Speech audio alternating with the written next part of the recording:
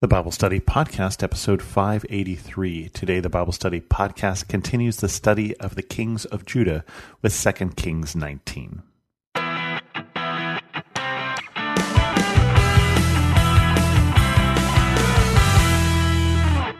Welcome to the Bible Study Podcast. I'm your host, Chris Christensen. We continue on with 2 Kings 19. You may remember that we left King Hezekiah, a really, really good king, possibly better than King David in the sense that King Hezekiah hasn't screwed up in the way that David has yet, and he removed the high places and he's faithful to God. And we left him in a tough situation where the people of Assyria were saying, we're going to conquer you or you can surrender and we'll take you away. Either one, your choice. And this chapter, fortunately, is named Jerusalem's Deliverance Foretold. When King Hezekiah heard this, he tore his clothes and put on sackcloth and went into the temple of the Lord. He sent Eliakim, the palace administrator, Shebna, the secretary, and the leading priests, all wearing sackcloth, to the prophet Isaiah, son of Amoz. They told him, "This is what Hezekiah says. This day is a day of distress and rebuke and disgrace, as when children come to the moment of birth, and there is no strength to deliver them. It may be that the Lord your God will hear all the words of the field commander whom his master the king of Assyria has sent to ridicule the living God, and that he will rebuke him for the words the Lord your God has heard. Therefore pray for the remnant that still survives." When King Hezekiah's officials came to Isaiah, Isaiah said to them, "Tell your master, this is what the Lord says. Do not be afraid of what you have heard, these words with which the underlings of the king of Assyria have blasphemed me. Listen, when he hears a certain report, I will make him want to return to his own country, and there I will have him cut down with the sword." When the field commander heard that the king of Assyria had left Lachish, he withdrew and found the king fighting against Libnah. Now Sennacherib received a report that Tirhakah, the king of Cush, was marching out to fight him. So he again sent messengers to Hezekiah with the word, "Say to Hezekiah, king of Judah, do not let the God you depend on deceive you when he says Jerusalem will not be given into the hands of the king of Assyria. Surely you will have heard what the kings of Assyria have done to all the countries, destroying them completely. And will you be delivered? Did the gods of the nations that were destroyed by my predecessors deliver them? The gods of Gozan, Haran, Rezeph, and the people of Eden who were in Tel Assar? Where is the king of Harmath, or the king of Arpad? Where are the kings of Lair, Sepharvaim, Hena, and Ivah?" And so we get, again, two different words being told to Hezekiah. One being told by the king Sennacherib's underlings, I loved the word underling, who are basically saying, is there any reason that you should trust in your God when the gods of all of the other nations have failed them? And Isaiah, the prophet, saying, yes, there is, because the gods of the other nations were false gods, and we worship the Lord our God, the one true God. Now, it is interesting that when the messengers from Hezekiah go to Isaiah, they talk about your God. I'm wondering why they don't talk about our God. But I think there's some humility in that because there is this mention of the word remnant. Perhaps the Lord will protect his remnant. And that is what we have left at this point. Remember that 10 of the tribes or 11 of the tribes are gone at this point. And we won't hear from them again. They've been carried off by the Assyrians, and they exit from the stage of history. And so all we have left is Judah. And so it really is a remnant of the people of God. And if we look at the prophets, the prophet Isaiah, for instance, who comes up in this passage, who is obviously contemporary here of Hezekiah, we will see this theme of remnant. Or remember when we had Elisha, the prophet, who was ready to die because he thought he was the last one. And God said, no, I preserved for myself, and this is in Israel, a remnant, those who are faithful to me, 7,000 people. So Hezekiah sends word to the prophet Isaiah and says, maybe God will hear the blaspheming that has been going on against him, this blasphemy that says that his hand is too short to save. And Isaiah says, don't worry about it. Don't lose sleep about it. He's going to go away. He's not going to win. He's just going to hear that something else is going on, and he's going to leave. And he does. And it's interesting because archaeologists have found I want to say obelisk, but I think it's a little smaller than that, in what was Nineveh in Assyria, Nineveh, the capital of Assyria, that talks about Sennacherib's campaign and how he goes down and he captures all of these cities and then shuts up the Israelites or the people of Judah into Jerusalem, which is what the Bible says. He basically gets them shut up into the city and then leaves and then ends his campaign. Continuing on, Hezekiah's prayer. Hezekiah received the letter from the messengers and read it. Then he went up to the temple of the Lord and spread it out before the Lord. And Hezekiah prayed to the Lord, Lord, the God of Israel, enthroned between the cherubim. You alone are God over all the kingdoms of the earth. You have made heaven and earth. Give ear, Lord, and hear. Open your eyes, Lord, and see. Listen to the words Sennacherib has sent to ridicule the living God. It is true, Lord, that the Assyrian kings have laid waste these nations and their lands. They have thrown their gods into the fire and destroyed them, for they were not gods, but only wood and stone, fashioned by human hands. Now, Lord our God, deliver us from his hand, so that all the kingdoms of the earth may know you alone, Lord our God.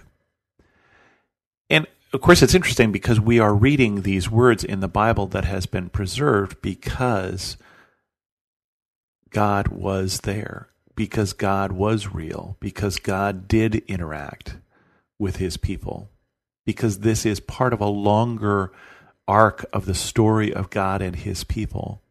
We don't sit down and read the scriptures of the Sepharvaim, fortunately, since they're the ones who pass their children through the fire, or Lair, or Arpad, or Harmath.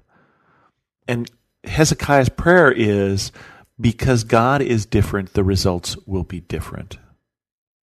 And that is something that is encouraging for us to remember, because there are definitely times in our lives where we need that hand of a saving God. I had the Facebook post this week of a former coworker whose son was just diagnosed with leukemia. I know people are concerned about politics in this country in an upcoming election. There are many different times that we need God to intervene and to guide us. Or we need God to intervene and change the circumstances where we find ourselves that we have no power to change. It continues, Isaiah prophesies Sennacherib's fall. Then Isaiah son of Amoz sent a message to Hezekiah. This is what the Lord, the God of Israel, says. I have heard your prayer concerning Sennacherib, king of Assyria. This is the word that the Lord has spoken against him. Virgin daughter Zion despises you and mocks you. Daughter Jerusalem tosses her head as you flee. Who is it that you have ridiculed and blasphemed? Against whom have you raised your voice and lifted your eyes in pride? Against the Holy One of Israel. By your messengers you have ridiculed the Lord, and you have said, with my many chariots I have ascended the heights of the mountains, the utmost heights of Lebanon. I have cut down its tallest cedars, the choicest of its junipers. I have reached its remotest parts, the finest of its forests. I have dug wells in foreign lands and drunk the water there. With the soles of my feet I have dried up the streams of Egypt. Have you not heard? Long ago I ordained it. In days of old I planned it. Now I have brought it to pass that you have turned fortified cities into piles of stone. Their people, drained of power, are dismayed and put to shame. They are like plants in the field, like tender green shoots, like grass sprouting on the roof, scorched before it grows up. But I know where you are, and when you come and go, and how you rage against me, because you rage against me, and because your insolence has reached my ears. I will put my hook in your nose, and my bit in your mouth, and I will make you return by the way you came.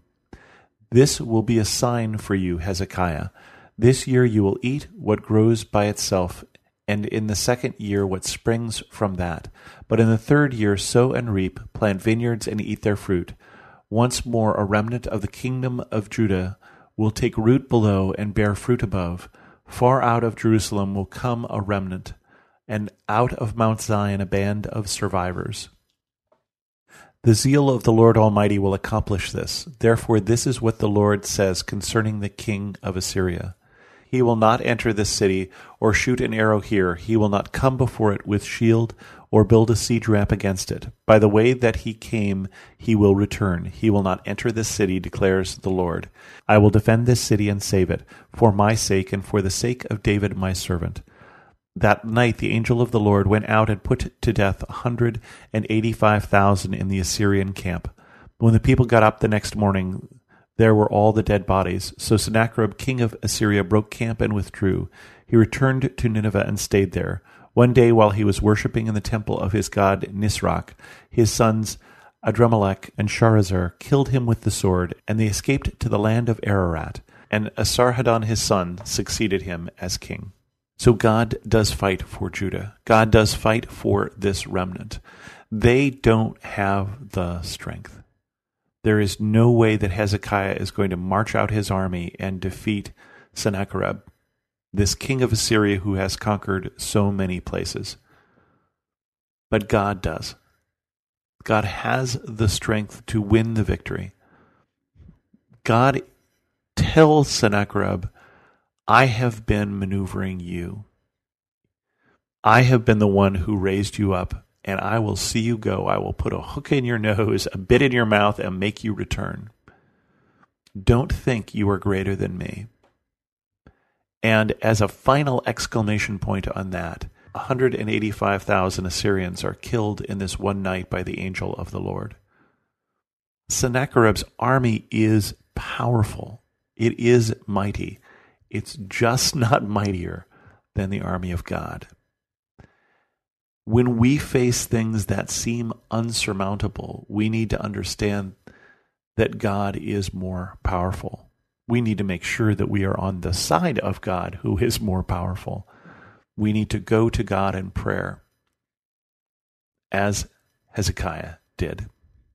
With that, we're going to end this episode of the Bible Study Podcast. If you have any questions, send an email to host@thebiblestudypodcast.com, or better yet, leave a comment on this episode at thebiblestudypodcast.com.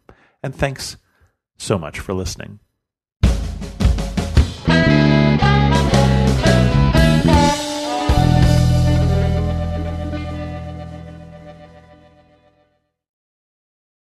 Have you ever considered yourself a messenger? I mean, you are called by God, and aren't we all praying the big prayer, "Here I am, Lord, send me"? So if we put two and two together, you've got a message to deliver, my friend. Whether it's mics like this, bookshelves around the world, stages to take, art to make, or businesses to build, it's time we start testifying truth unashamedly, creatively, and in love. My name is Tamara Andress, the host of the Messenger Movement podcast, which is designed to catalyze Christians to speak, write, build, and testify. I use my mic like a machete, so if you don't like to get your toes stepped on or pushed off cliffs to finally jump on in with Jesus, I may be too much for you.